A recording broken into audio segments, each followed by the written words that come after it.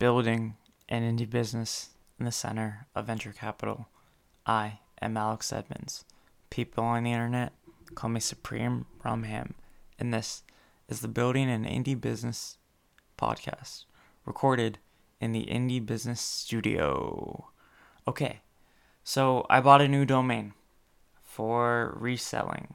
I bought hackthemes.com. Ooh, yeah. Okay. So, I bought this domain because I kind of noticed on Seto that oxthemes.com has a lot of traffic to it, right? In the month of March alone, OX Themes has 102 unique visitors, which is more than any of the other domains. So I made that price a little higher than everyone else, and yeah. And then I kind of noticed on expireddomains.net, I noticed a recurring trend of like theme-related domains, you know.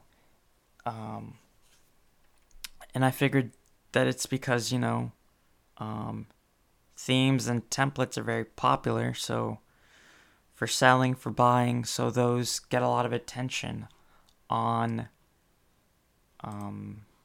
for websites and whatnot. And so I was looking at expired domains, because I said I was going to buy more. And I noticed, hackthemes.com was available. And so I just bought it for fun, just to see if something would happen. And, it's getting traffic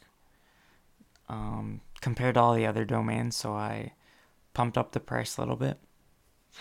And hopefully in the next couple of weeks, months, 12 months, it sells. And maybe if it sells sooner than I expect, I'll start focusing specifically on theme-related domains. Because apparently it doesn't matter if it is spam or not, or the backlinks are spam, just as long as the name is interesting. And that's another reason why I bought it, because I was thinking hacker themes, hack themes. It's kind of similar. Someone might find value in that kind of branding. So, yeah. That's all I have for this episode. Thank you for listening. Have a nice day. Bye.